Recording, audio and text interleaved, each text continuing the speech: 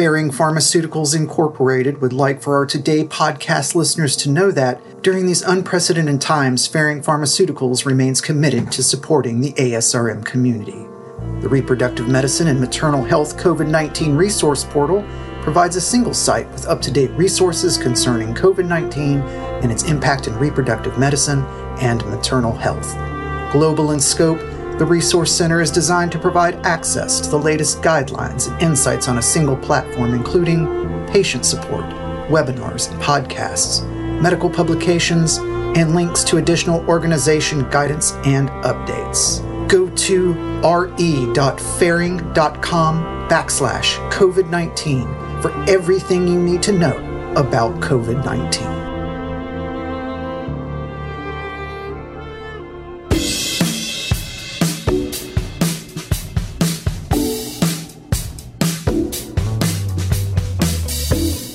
Welcome to ASRM Today, a podcast that takes a deeper dive into the current topics in reproductive medicine. I'm Jeffrey Hayes, and it's Mental Health Awareness Month. Today on the show, we have the pleasure of discussing the intersection of reproductive health and psychological health with Dr. Sylvia Fox. Dr. Fox graduated with honors with a doctorate in clinical psychology from the Chicago School of Professional Psychology, has over 25 years experience working in the mental health field, and offers the full range of emotional support services, including counseling, coaching, consulting, mind-body programs, and third-party evaluations for those in the greater Chicago region and beyond. Dr. Fox, thank you for being on ASRM Today. Thanks, Jeff. Thanks for having me on, and thanks for highlighting the role of mental health and psychological well-being in reproductive medicine. Always an important topic.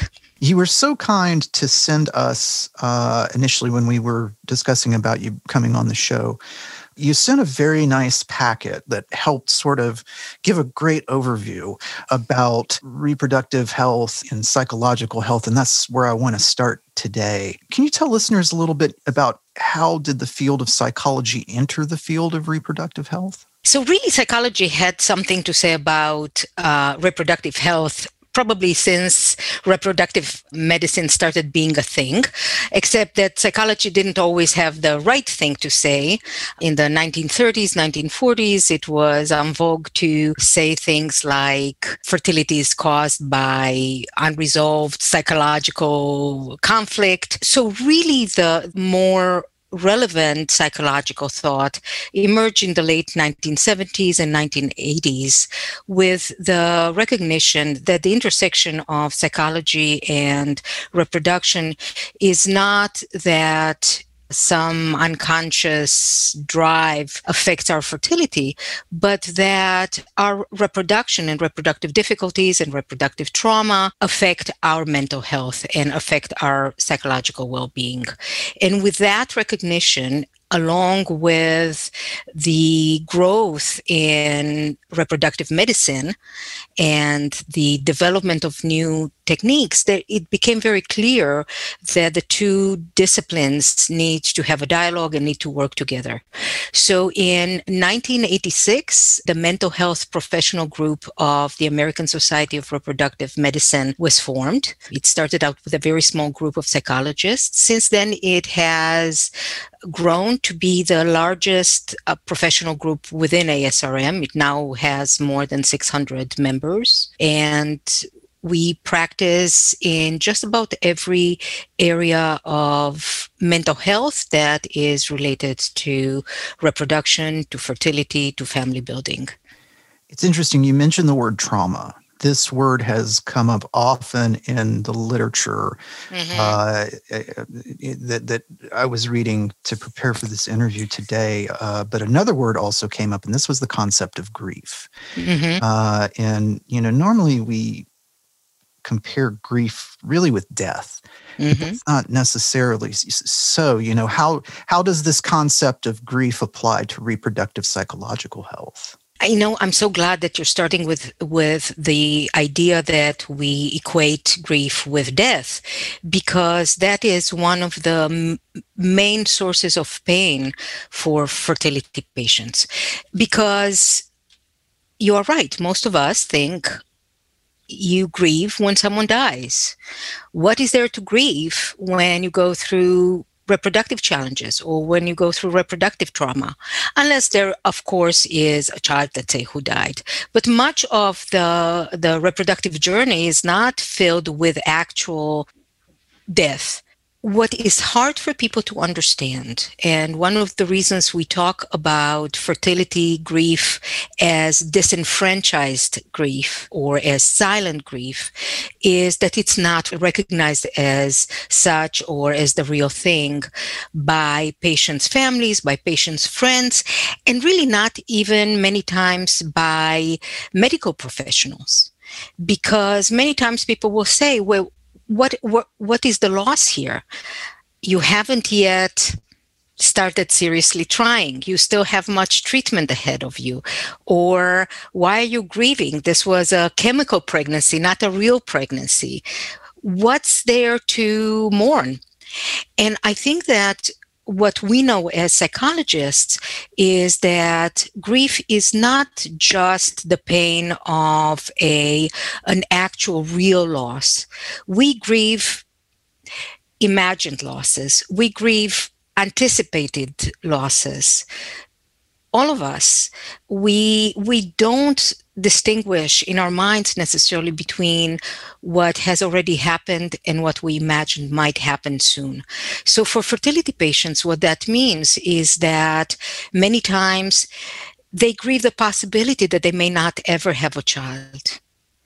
They grieve the dream of the child they thought they were going to have, and that it turns out to not be, because maybe it's conceived in a way different than they thought they were going to conceive it, with help from third-party reproduction techniques or from assisted reproduction. They grieve the journey. They grieve the innocence they lost. They grieve the fact that, unlike their friends, they can't just come in and announce to the world, hey, we're pregnant, and then be kind of naively expecting a baby to come 9 months later. They approach this path with pain and hurt and a lost innocence. So that is in and of itself a source of grief. But in addition to that, the process of fertility treatment or reproductive treatment is in and of itself one that robs you of pieces of your life and pieces of who you are. And because of that, there's additional sources of loss and there's additional sources of pain. So you lose control over your life in so many ways. You lose a sense of your identity. You don't have a sense of yourself as a man or of a woman in the way you imagined you'd be. You feel damaged, you feel inadequate, you feel imperfect. You lose control over your future. You don't know where things are going to be. You don't know what's going to happen. You lose control over your body and your sex life. You lose control over your social life. Grief is probably the central emotional experience of someone who is struggling on the psychological side with reproductive treatment. And it sounds like a lot of this too falls into that tangible, non-tangible sort of category because it's a delicate thing with patients. Have you looked at ASRM member benefits lately? ASRM is consistently adding value for physicians and other professionals in the field of reproductive medicine. Boost your career with access to ASRM's cutting-edge journals, free continuing education credits, access to ASRM Q-Boost, discounts on the annual Congress, and so much more. To learn more about the benefits of ASRM membership, visit www.asrm.org.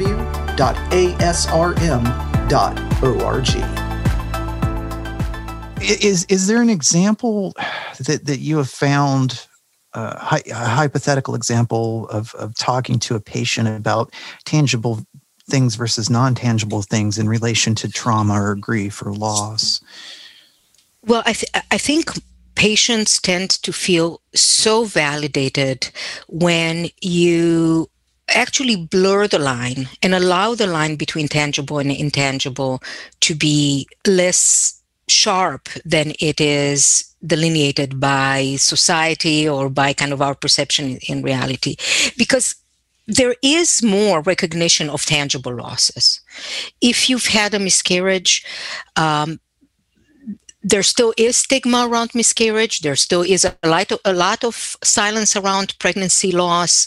There still is a lot of awkwardness and helplessness on the part of other people when there's a neonatal birth loss. But it's a loss that's more likely to be recognized. It's the intangible losses that no one talks about. I remember once a client of mine saying, when someone dies, everybody brings you a casserole. I've had all these failed IVF cycles and nobody ever brought me a casserole. Where's my casserole? So your own personal journey then has sort of been reflected in this. If you don't mind my asking, so you've gone through the reproductive options and they have or have not worked? So my journey is kind of a little bit turned around from the typical journey of those of us who work in this field. Very often mental health professionals, as other professionals who work in the field of reproductive medicine, have become interested in this because of their own personal experience. In my case, it was the other way around. I actually was training in psychology, finishing up my doctorate in psychology, doing my internship in psychology at a large hospital in Chicago, planning to be a generalist, but with an interest in grief and loss and coping.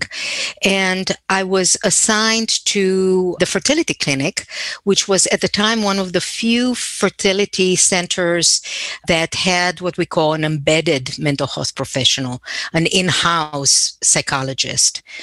And under her mentorship, I started working there. I thought, this is so interesting. There's not a lot of psychologists in the field. There's not a lot of literature. There's not a lot of research yet. This would be a great topic for a doctoral dissertation. So I ended up doing my research on this and looking at coping as it relates to fertility. And then as I was finishing up my dissertation and already decided, this is a perfect match for my interest in grief and loss and coping and all this. This is what I want to practice. Then my husband and I started trying to build our own family. And to our surprise, found that we have fertility issues ourselves.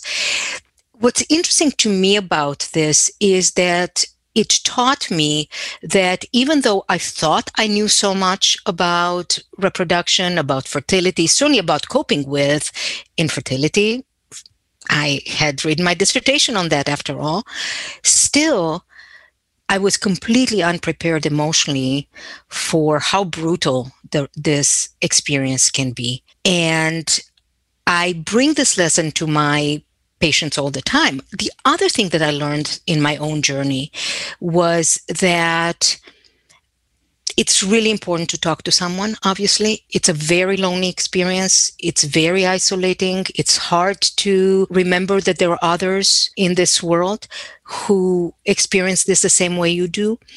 But more importantly than just talking to someone, it's important that you talk to someone who understands the field, because it's so medically complicated and it has so much of an interaction with a medicine. You really have to come to this as a therapist with an understanding of both the psychology, but also of the technology, the medicine, and the legal issues that are part of reproductive health. Yeah, it can get, as they say, into the weeds, once you get in there. I'm talking with Dr. Sylvia Fox today about reproductive psychology and reproductive health, and she was just sharing some of her own experience with us, and thank you so much for sharing that. The ASRM would like to invite you to save the dates for the ASRM 2021 Scientific Congress and Expo to be held October 17th through the 20th in Baltimore, Maryland. The 2021 Congress and Expo will kick off with the ASRM President's Gala, followed by 3 full days of live, in-person plenaries, symposia, interactive sessions, roundtables, and a robust exhibit hall. At the conclusion of the live Congress, on-demand offerings of select sessions will become available through the end of December 2021. Registration opens soon, so look for an email from us in your inbox. I want to ask about some current treatment options. What are some current treatment options for people who experience and struggle with the trauma or loss of infertility or the trauma or loss of pregnancy? There are a lot of options out there. First of all, when you look at individual counseling or individual work, there is a breadth of techniques and therapy styles that lend themselves very effectively to fertility counseling and that have been proven to help and relieve patients of what often are clinical levels of anxiety and depression that they come to us with. So these days, many of the techniques and theories we employ draw from what we call the third wave of cognitive behavioral therapy. So they're cognitive behavioral therapies, but often with an introduction of mindfulness, with an introduction of relationship pieces. So some of the therapies you're going to hear about are going to be cognitive behavioral therapy itself, but also ACT, acceptance and commitment therapy, DBT, dialectical behavioral therapy, compassion-focused therapy, mindfulness-based cognitive therapy, schema therapy. And then there's styles that, for example, that again lend themselves beautifully to working with fertility patients, like narrative therapy, which is based on the idea that your fertility story is a story, and that it is, first of all, a story that doesn't get to be heard, and that you have lived in a very lonely way, but also one that shapes how you feel and that you can reshape in order to feel differently. A lot of these techniques, what a lot of these therapies have in common is that they are focused on coping, they are focused on solutions, they are typically brief, they are often flexible, they are not your grandmother's psychotherapy, and they really work very well and very effectively. And then in addition to that, of course, you have group therapy approaches and couples therapy approaches that are very effective with patients. And before, because we're running short on time, and I always hate when that happens because I feel like we're just getting going. So I have one more question for you. Mm-hmm. Are there any resources for reproductive health providers to give patients who are struggling with all of these things that we're discussing, these reproductive traumas, this grief? Are there just some, website resources or, literature resources that you can recommend? Absolutely. The first destination that I would send my patients to would be the mental health professional group of ASRM. So you go on the American Society for Reproductive Medicine website and you go to the mental health professional group, and there's a wealth of resources there that include a directory of mental health professional group providers who are specifically trained in this field, and resources, literature, research articles that are all vetted and scientific and reliable that we can recommend patients. So that would be the first place I would go. The other place I would go to would be Resolve, which is the National Support Group for Fertility Patients. That often, again, has valid, reliable, solid information. These days, it's very important that patients be directed to information that is based on science. And given that there are a lot of other sources of information out there that promote data that's not necessarily backed by science or research, that can either be harmful or waste patients' time. So those would be the first two places that I would send my patients to.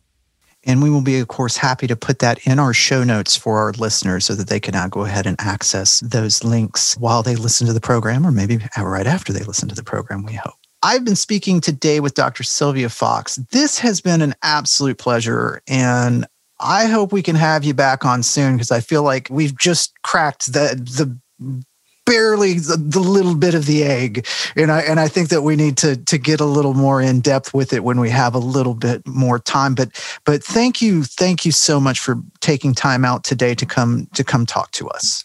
Thank you so much, Jeff. It was really my pleasure. I'm Jeffrey Hayes, and this is ASRM Today.